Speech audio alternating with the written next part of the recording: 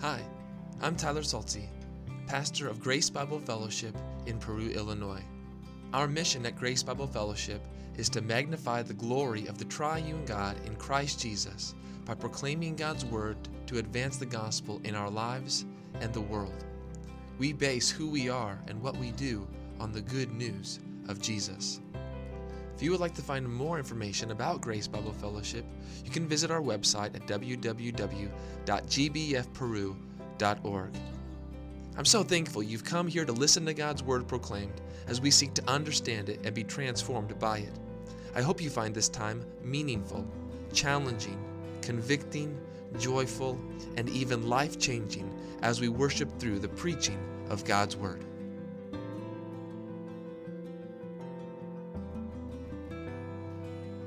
I invite you to take your copies of the scripture this morning and open to the book of Exodus, chapter 23. In a moment, I'll read verses 10 through 19.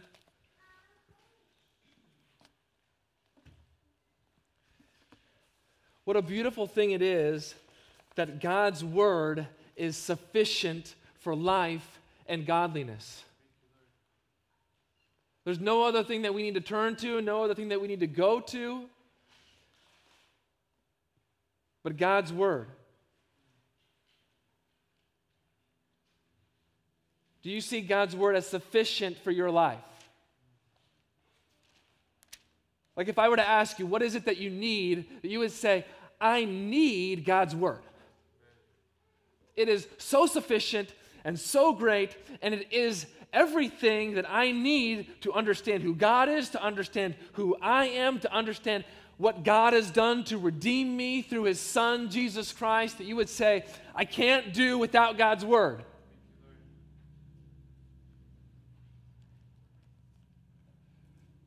It's something that's so necessary, so vital to our lives, that we would say, we can't go on without God's word. And that would inform who we are, would inform what we do. In fact, I hope that's why you are here today. Because you would say, God's word is so vital to my life, so sufficient, I need it today. I cannot go on without it. I need to hear it. I need to be bathed in it. I need it to be the lifeblood that's flowing through my veins so that when everything in this world, or when Satan himself, or when even our own flesh would try to cut us, that our blood would be a bibline blood, that we would bleed the Bible.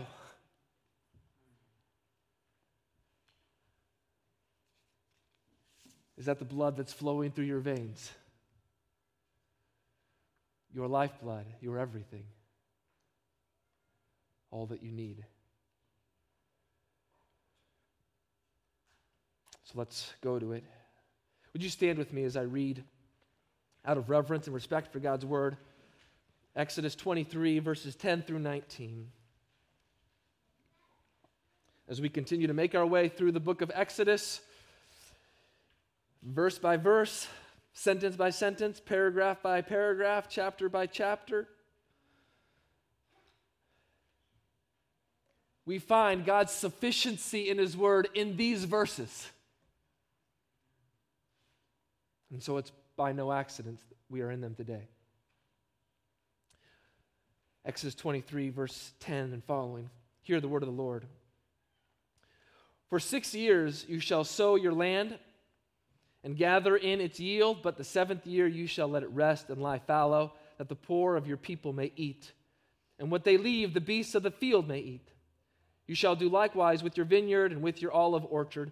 6 days you shall do your work, but on the 7th day you shall rest, that your ox and your donkey may have rest, and the son of your maid and the son of your servant woman, and the alien may be refreshed. Pay attention to all that I have said to you, and make no mention of the names of other gods, nor let it be heard on your lips.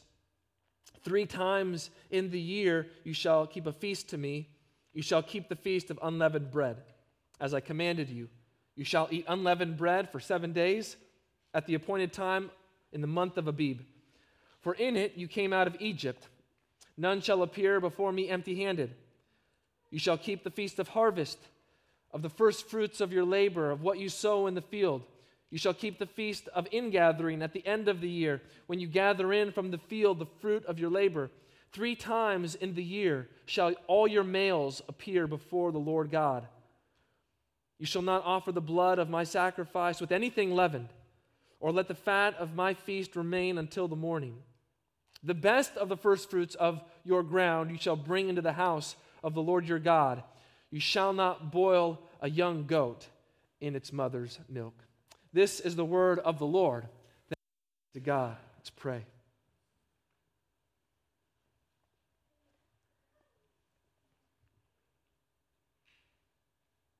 Father, may your word be a lamp unto our feet and a light unto our path.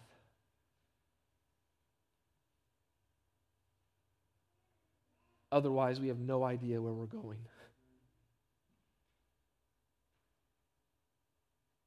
It is the only sufficient guide.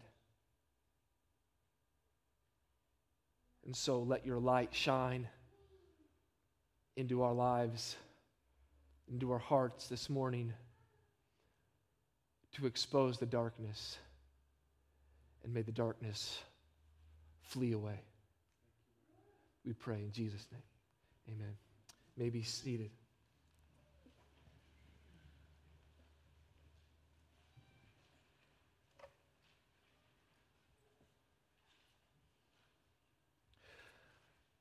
What is it that orders your life?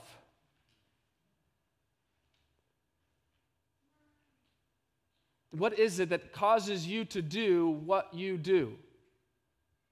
Why do you do what you do? Is there something in your life that provides structure and meaning and value? What is it that orders your life? Maybe if I were to put it another way this morning, what is it that makes you get out of bed in the morning? Your job? Your kids?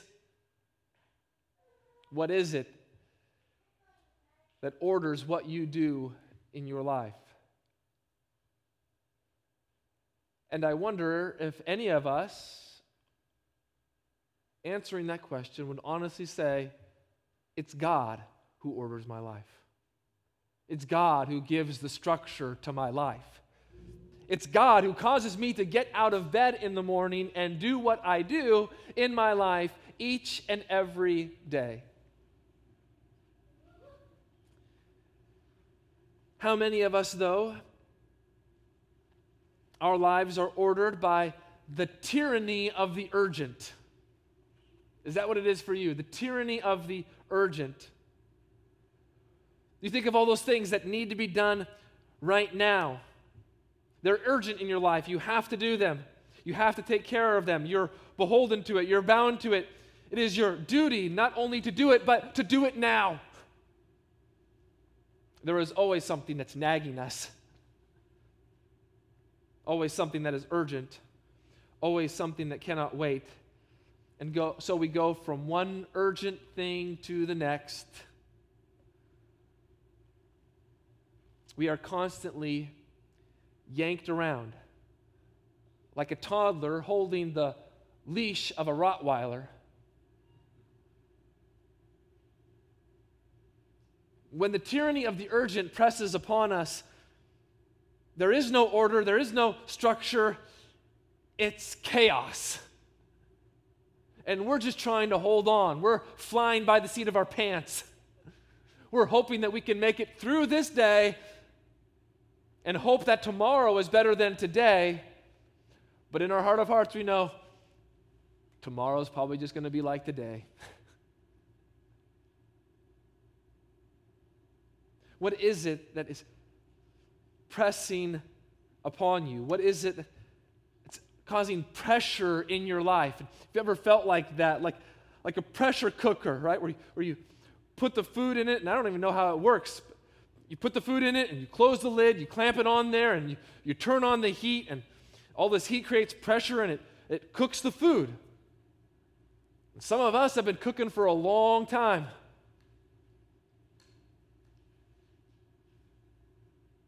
And the pressure mounts and mounts and mounts and mounts and mounts in your life and in my life until it feels like we're going to explode. It's no way to live, is it? I mean, do you want to live that way? Do I want to live that way? No, I want some relief.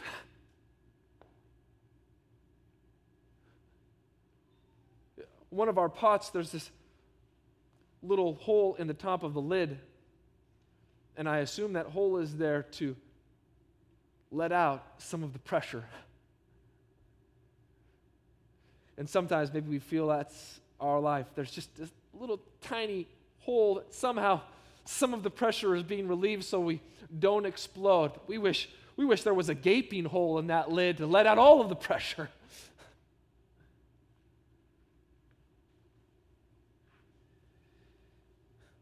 What is it? What is it that's causing the chaos, that's causing the pressure? What is the tyranny of the urgent that's making you so busy in your life and making you so busy with all of the wrong things? How many things in your life that you would say, yeah, this is it, this is what's causing the pressure? How many of those things, when you think about it, in the grand scheme of the world and of the universe and God who created everything, when you put it in that perspective, you would say, what is this? What is this little thing? Why is it causing so much turmoil in my heart? Why am I worrying about it? Why do I feel like it's pressing down upon me, crushing me?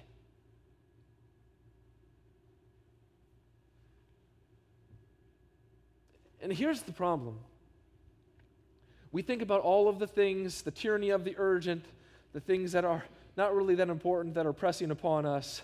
And so often we can think, man, it's everything out there. If everything out there was just better, if everything out there would just get in order, if all of the circumstances in my life would just fall into place and be what I actually want, then I would find some relief. Then I would feel good.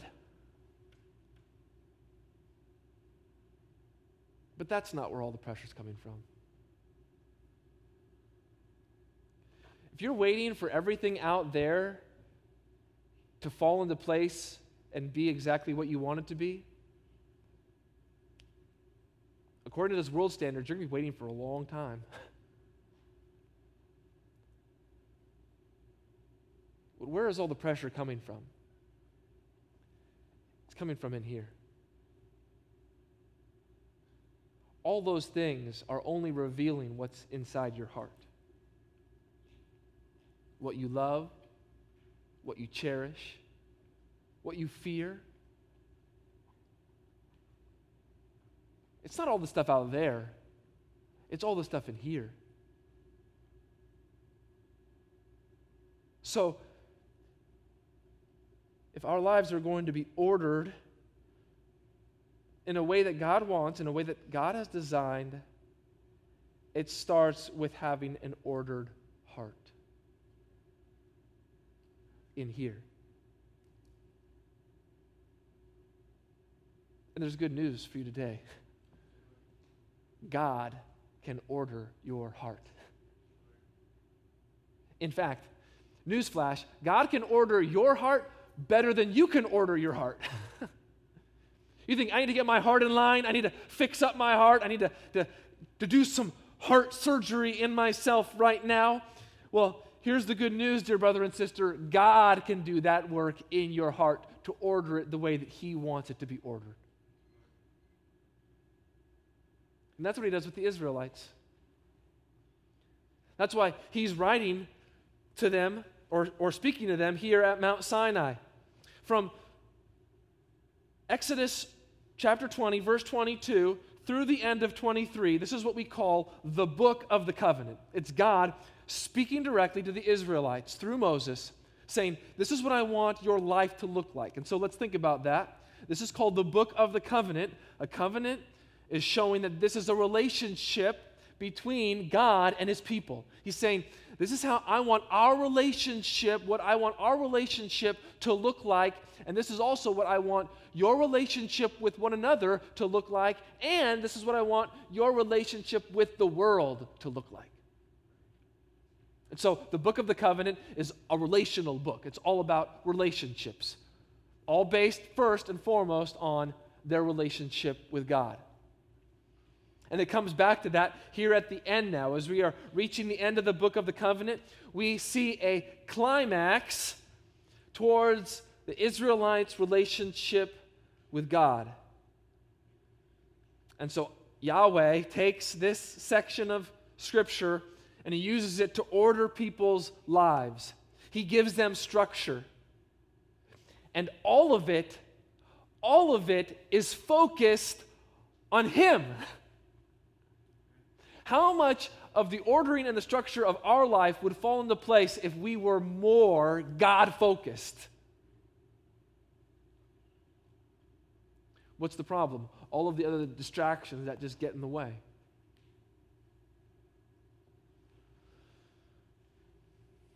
This covenant God is giving to them, the Lord is going to put his people on display as those who are his treasured possession, as those who are a kingdom of priests, and those who are a holy nation. And this order and this structure is specifically dependent and determined by what the Lord gives to his people. So in this section, the Lord is highlighting everything that he provides. And it's what the Lord provides that gives order and structure to their lives. Do you ever think about that? That it might be what the Lord has given to you that actually he is using to order and structure your life in the way that he wants it ordered and structured. Notice, it's what he gives. It's not what you attain. It's not what you take for yourself. God is ordering and structuring our lives based upon what he gives to us. And what he gives to us shows his faithfulness. Gives us a sense of security. He doesn't say, figure out what you're supposed to do on your own. He says, look at what I've given to you so that your life may have order and structure. I've given you security. I've given something that you can hold on to. And knowing what I've given to you, you will be able to live your life in a way that's ordered rightly. The ordering of life for the people of God is based on what the Lord has provided and knowing that he will continue to provide. Do you ever struggle with that? Do you ever say, Lord, I know that you have provided in the past, but I don't know if you're going to provide in the future? Is that ever a concern? We can look back and we can say, he's been faithful here and here and here and here. When we look to the future, God, I don't know if you're going to provide again.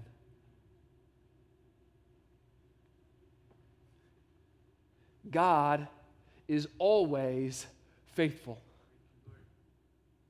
His faithfulness of the past is the assurance that our hearts need that he will provide in the future as well. And so let us never doubt, let us never question. What we see here in these verses revolves around who God is as the great provider and what he has done in providing exactly what the people need. Is God your provider? Have you seen his provision in your life? And does his provision cause your heart to be thankful. To say, Lord, thank you for all that you've given to me. Thank you for how you've provided for me. In fact, I wonder if it's right there as we look back at all that he's forgiven and maybe have the propensity to worry about him providing in the future, that we here in the present say, I'm thankful now. I'm thankful for who God is. I'm thankful for what he has done. He is the provider. And how then are we to respond to his provision as we are thankful?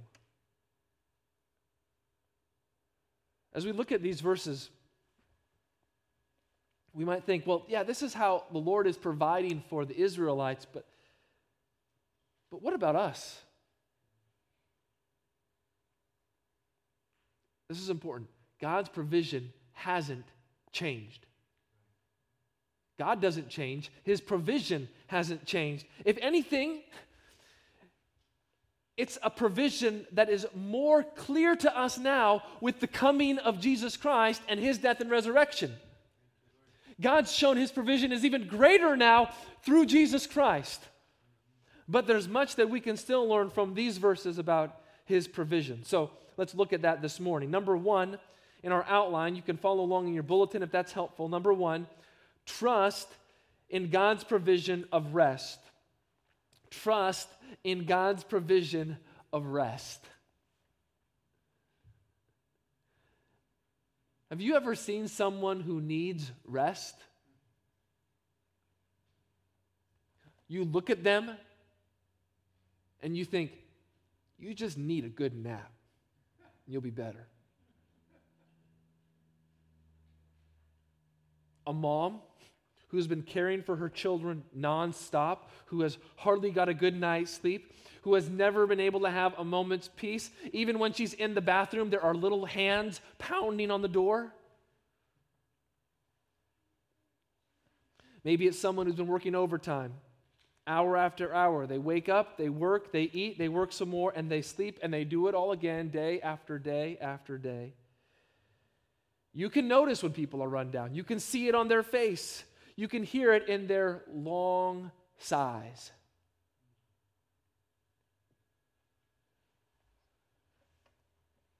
You say to yourself, they need to get some rest.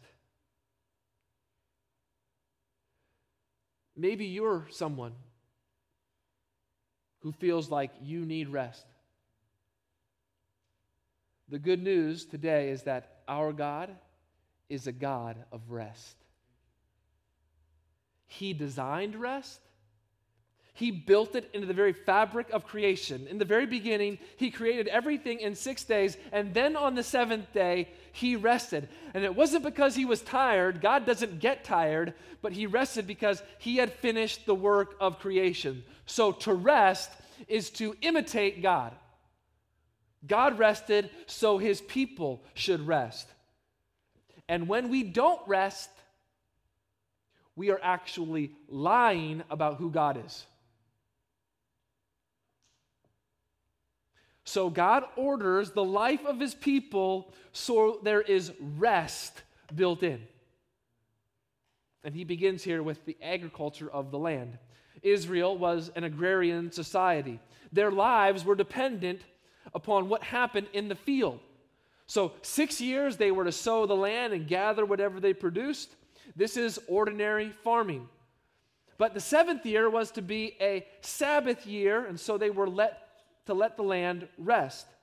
They were not to cultivate it, they were to let it lie fallow, as it says. Now, there is some debate among scholars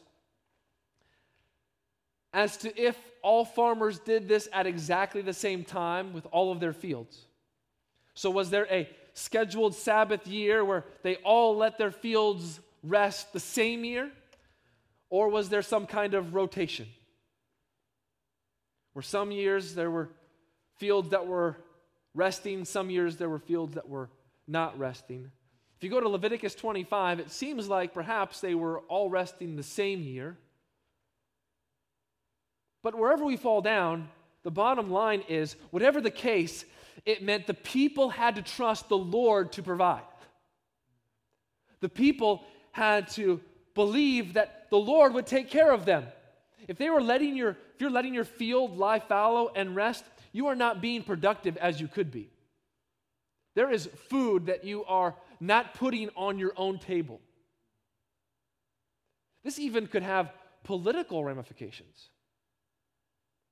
If you have a nation that's letting all of their land lie fallow and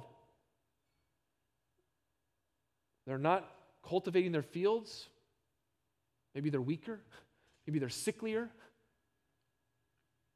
easy pickings for the surrounding nations. And so the Israelites would have to trust the Lord to care for them and to provide for them, even when they let the land rest. And notice why the farmers were supposed to do this, that the poor of your people may eat. The wild beasts would also eat what was left over, and this rule extended to their vineyards and to their orchards as well. Yahweh goes on to give further instructions about the Sabbath day. Already we've talked about this with the fourth commandment out of the 10 commandments. Here a further explanation of what this Sabbath entailed. For 6 days they were to work, and then the seventh day they were to rest. And notice it's rest for the beasts of burden. Notice that it's rest for the servants. Notice that it's rest for the alien or the foreigner or the sojourner in their land. And what's the reason for all of this? You see it here, don't you? The very end of verse 12. That they may be refreshed.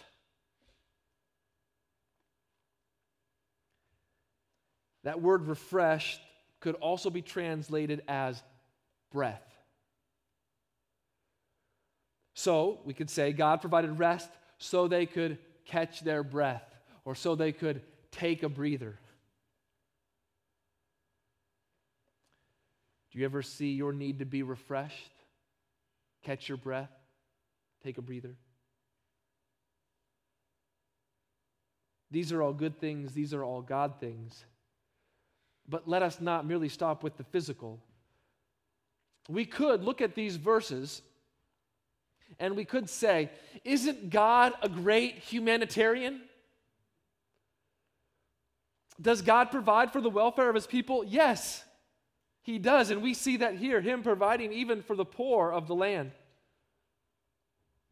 But why does God provide for the poor? Why does God take care of the poor? Why does God take care of his people, giving them rest? All of these physical things that they were to do are supposed to point to a greater spiritual reality. God cares for the poor, but how much more does he care for the poor in spirit?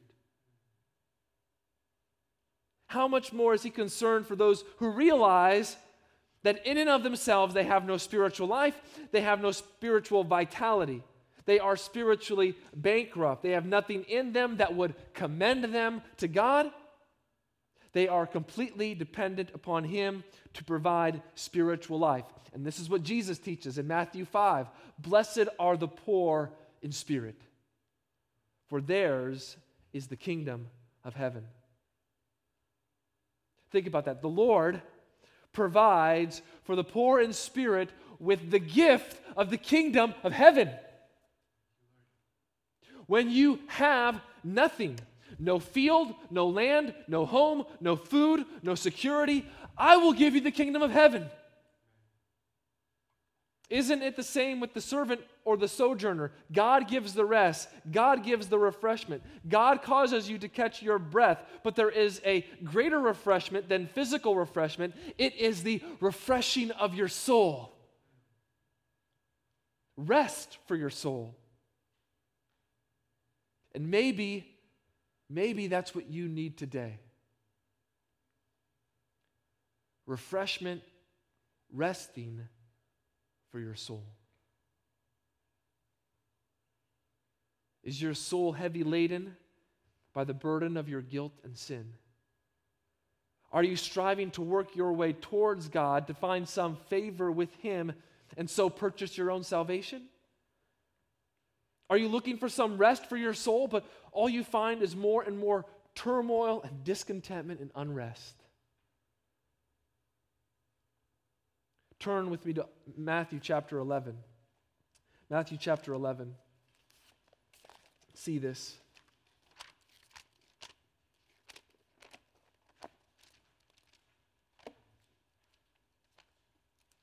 Matthew 11, verse 28.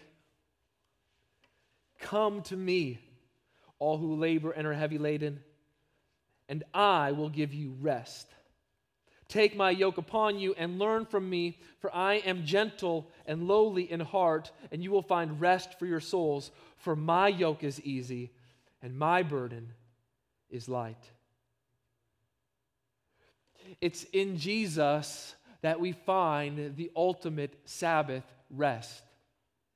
It's in Jesus that we find the ultimate peace. And do you see what it says there? You will find rest for what? For your souls.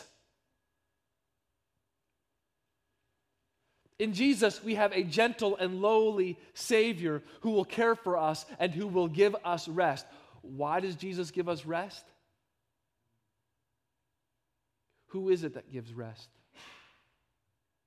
It's God. Why does Jesus give us rest? Because Jesus is God.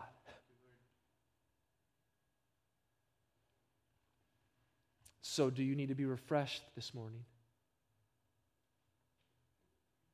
Come to Jesus. Are you weary and heavy laden by your sin, by your burden of guilt? Come to Jesus.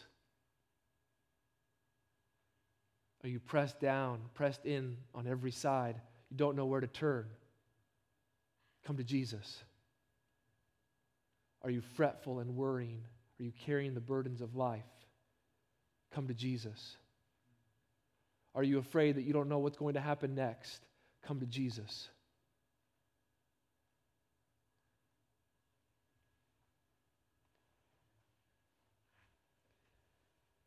Receiving this kind of rest from Jesus, we know that He will give the refreshment that we need. Turn your Bibles over a few more books to Acts chapter 3. Acts chapter 3.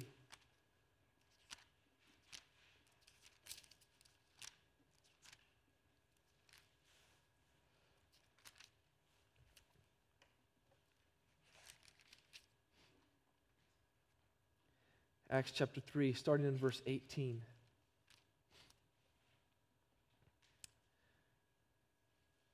But what God foretold by the mouth of all the prophets, that His Christ would suffer, He thus fulfilled. Repent, therefore, and turn back, that your sins may be blotted out, that what? That times of refreshing may come from the presence of the Lord, and that He may send the Christ appointed for you, Jesus, whom heaven must receive until the time for restoring all the things about which God spoke by the mouth of His holy prophets long ago.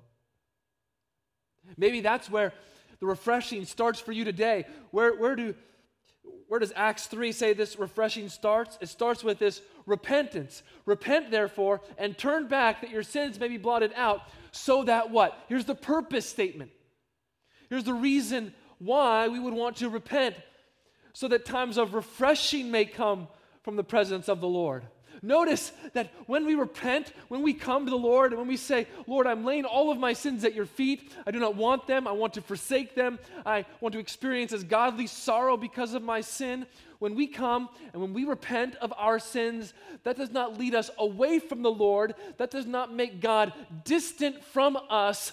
Rather, that brings us into the very presence of God. And so then we know the refreshing that comes from Him. Why? Because it's there that we receive forgiveness. It's there that all the burdens that are upon our backs flee away. It's there that we are washed by the blood of the Lamb. It's there then that we can look forward to a day when Christ will return and make everything right. That's where the refreshment comes from. Are those the times of refreshing that you need in your life? Maybe it starts today for you with repentance.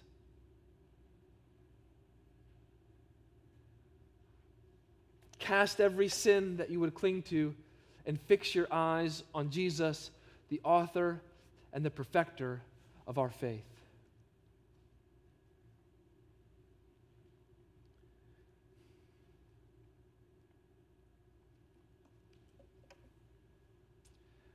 Number 2, submit to God's provision of His Word. Submit to God's provision of His Word. First, we are to trust God's provision of rest. Second, we are to submit to God's provision of His Word. In this section of text, there are 5 various paragraphs in the original, and this next section is the 3rd paragraph, or it's the middle paragraph. And the way that oftentimes things were written, you would put the most important thing in the middle. So the climax would come in the middle, and so I believe this verse 13, is in the middle and serves as the climax for everything else. And I think even we can see it just from reading the text. What are the first words there? Pay attention. Or, watch yourselves. This is said in order to command us to obey, to keep, to submit to what God has said. God is communicating to them through His Word. His Word is truth. His Word is powerful. His Word demands obedience. His Word cannot be silenced, and His Word cannot be dismissed or ignored. And so now the Lord comes to them and says, I've provided you, I've given you my Word. Pay attention to it. Don't ignore it. Don't think that somehow you can get around it. Submit to it. Obey it. And why? Because this is where you show your devotion to God. This is where you show your allegiance to Him. God's Word is the authority that we submit to. So, when God speaks in His Word, we put ourselves underneath that Word to do what He says. And God's Word is not an all-you-can-eat buffet, where we say, I want a little bit of this, I want a little bit of that, but I don't like that, I don't like this. When God's Word commands our allegiance and our devotion and our obedience, it's to everything in His Word.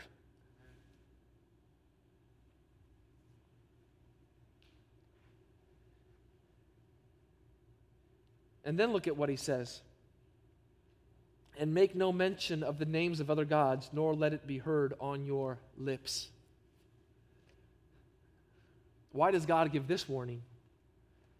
Because this is what happens when someone is discontent with God. When they would say, I don't know if God is enough. Maybe God hasn't provided everything that I need. Maybe God is stingy. Maybe God is holding something back from me. Maybe God really isn't good.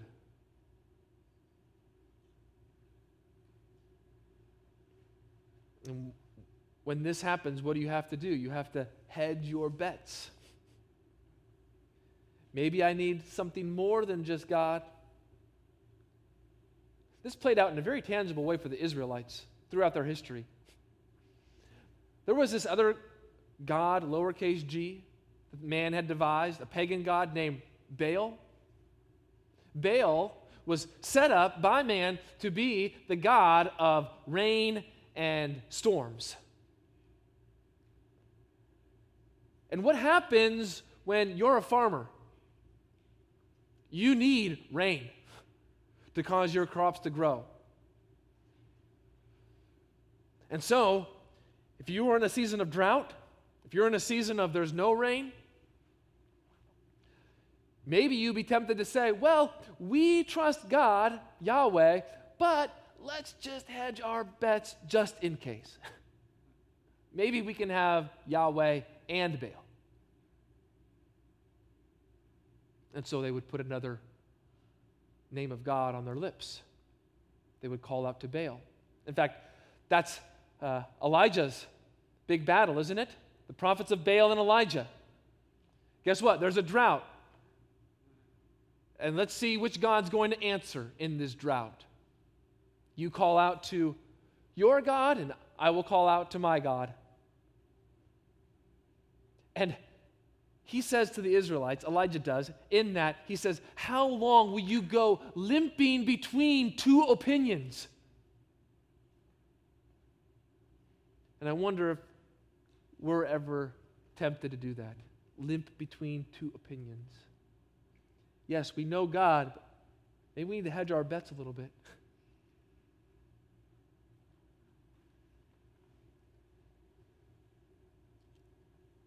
And so the Lord says to us very clearly, very plainly, do not call out to these other gods.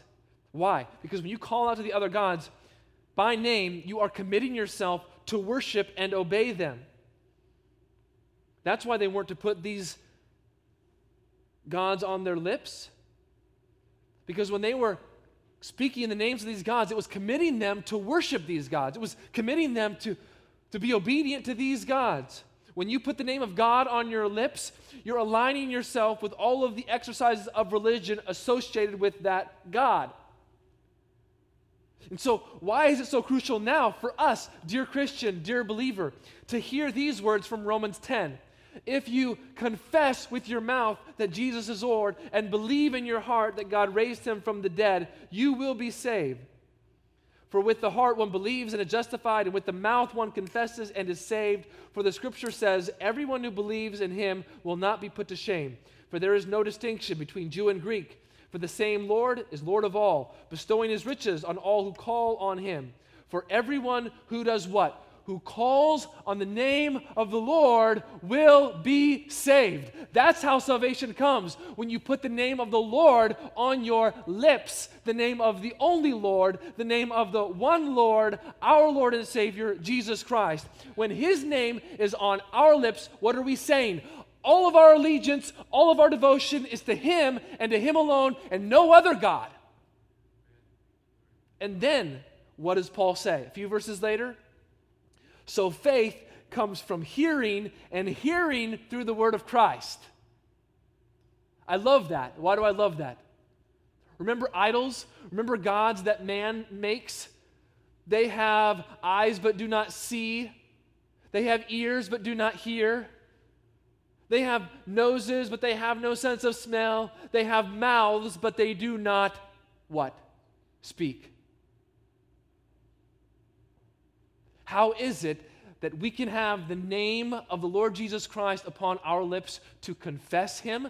Because we have first heard something from God. We have heard the word of Christ. God has spoken in his word. And we have heard, and he's done this work in our hearts so that we have believed and can confess with our mouth, so that his name can be upon our lips. We confess him to the glory of God the Father. And so we submit to God's word. Number 3, finally,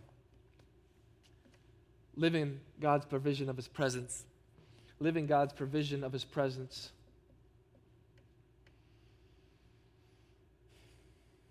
Live in God's provision of his presence.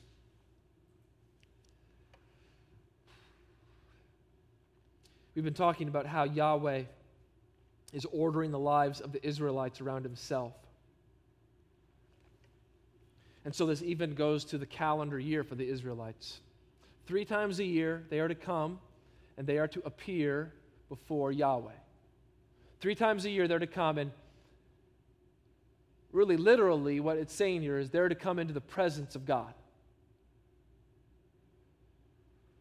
And so there are 3 feasts. The Feast of Unleavened Bread usually happens in April or so, associated with the Feast of Passover as well, when they're to come and they're to eat unleavened bread, reminding them of their exodus from Egypt, how they made haste to leave Egypt. They couldn't even wait for their bread to rise. And so they were to remember that, how the Lord provided. That was the month of Abib. There was also this Feast of Harvest, would come at late May, early June. Later, it would become known as the Feast of Pentecost. About 50 days or so at the end of the Passover. And they were to bring the first fruits of the grain harvest to the Lord. In fact, later on it says they were to bring the best of their first fruits to Him in sacrifice and worship. And then finally, this last feast, the Feast of Ingathering, would happen at the end of their harvest calendar year, at the month of September or so. It would become associated with what's also known as the Feast of Booths or the Feast of Tabernacles. And it was a reminder of how the Lord had provided for them the whole year. So everything the Lord had provided them, from the grain to the orchards to the vineyards, everything, how God had provided for them through that year and given them food to eat. And notice in a smack dab in the middle there what it says. This is the end of verse 19. None shall appear before me, or in the presence of Yahweh, none shall appear in the presence of Yahweh empty-handed. So 3 times a year, wherever they are in the land, they are to make a pilgrimage to where God is. So either the tabernacle or the temple, where God's presence resided. But when they came to the Lord, they were not to come empty-handed. Why? Because that was lying about who God was. When you come into the presence of the Lord, you come offering what God had given to you. To come with empty hands was to lie about God and say, God hasn't provided anything for me. God hasn't given me anything. That's why you come bringing your sacrifices and your tithes and your offering, because you're showing, this is what the Lord has given to me. This is how much He has provided for me. This is why I want to give. This is why I love to give, because it's telling the truth about who God is. God is the great provider. Coming empty-handed is to say, God doesn't really provide. God doesn't really give. God really hasn't given me anything. And the more we realize how much the Lord has given on us, or given to us, how much He has lavished His grace upon us, the more we want to give.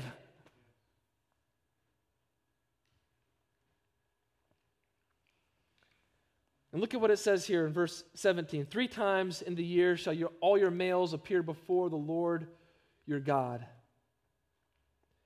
Why does it say this? Well, it's not saying that women can't come. Many times women would come on these pilgrim feasts. They would travel with their families. In fact, you could think about Hannah as an example of that. But perhaps sometimes if a woman was pregnant or had small children, make the journey to Jerusalem difficult. But the males had to appear. These were the ones who were supposed to be also leading their families to the Lord. How can you lead your family to the Lord without ever being in His presence? You can't. And so as these heads of these households were supposed to be leading their families to God, they would come into the very presence of the Lord, offer their sacrifices, offer their tithes, offer their offerings to Him.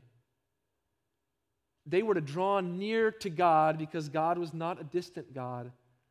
God is a close and personal and loving God. And then we come to the very end, don't we? These last few verses, I think these last few verses, verses 18 and 19 in particular, are going back to these feasts again. So verse 18, you shall not offer the blood of my sacrifice with anything leavened, or let the fat of my feast remain until the morning. I think those sacrifices are referring back to the feast of unleavened bread. The next sentence, the best of the first fruits of your ground you shall bring into the house of the Lord your God. So there, again, it's referring back to this feast of the harvest. And then this final sentence, you shall not boil a young goat in its mother's milk, refers to the feast of ingathering, that third feast. And it's right there I want to focus just as we close, because it may seem kind of weird to us. Why did Jesus say that, or why does God say that at the end here? Don't boil a young goat or a kid in its mother's milk. What does that have to do with us? Does anyone have a young goat on the stove for after church today?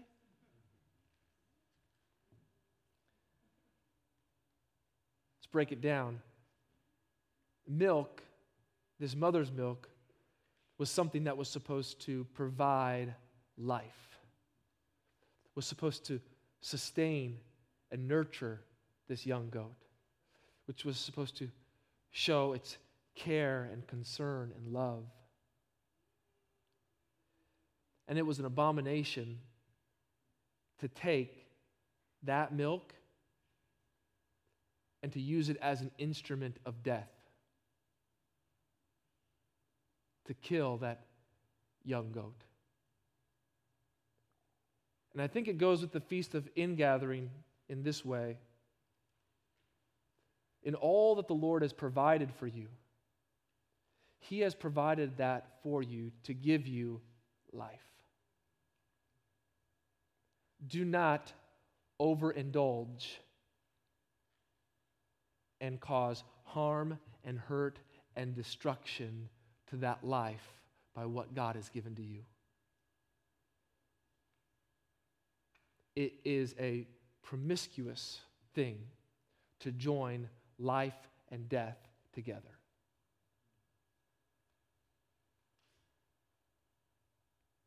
What does it have to do with us? We're people of life, aren't we? God has given us life through His Son, Jesus Christ. We have His life running through our veins. Would we ever join His life to death? Would we ever join His life to something that destroys? Would we ever join His life to something that causes harm and destruction? No, no, no. May it never be. God has provided us life. Let us never join this to anything that causes and brings about death. Psalm 16:11, you make known to me the path of life. In your presence there is fullness of joy. At your right hand are pleasures forevermore.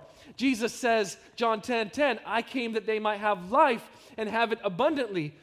John 11:25, Jesus said, I am the resurrection and the life. John 14:6, Jesus says, I am the way, the truth, and the life. No one comes to the Father except through me. We are people of life, and let us never join ourselves or our church to anything that would promote death, that would bring destruction and harm. And what I love about these verses is that God is calling His people together for corporate worship. That this is how it's to be expressed. Everyone is to get together 3 times a year for this kind of corporate worship. And this need for corporate worship is the full biblical expression of worship that we were designed for. We were designed to express our life and the life that God has given to us in corporate worship. Now, some might say, well, I can worship God by myself, can't I? Don't we worship God Monday through Saturday on our own? Yes, there are ways that you can draw near to God in worship on your own, but that is not the final design that God has given to us. Why do I say that? What happens in heaven? Heaven is not filled up with individual quiet times. Heaven is filled up with all of God's people worshiping God together forever. That is the full biblical expression of worship. It is corporate worship. It is God's people getting together and say, this is where our life is. It is in Jesus Christ, and it is in life together that He has given to us.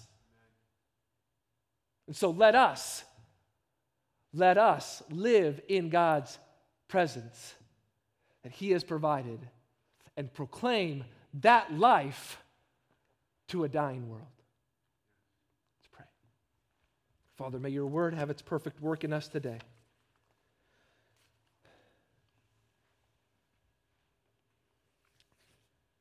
And may we never join ourselves to anything that would promote death, but only that which would promote life. And may the world see that we have everlasting, eternal life. That is the life that we've been given from our Savior. That is the life that we know. That is the life that we rejoice in with one another. Father, and if there's anyone here today who does not know this everlasting eternal life, may they come to Jesus today. May they repent of their sin today. May they put their faith and trust in Him and in Him alone today. May they confess with their mouth that Jesus is Lord and believe in their heart that God raised Him from the dead, and so know the certainty of salvation.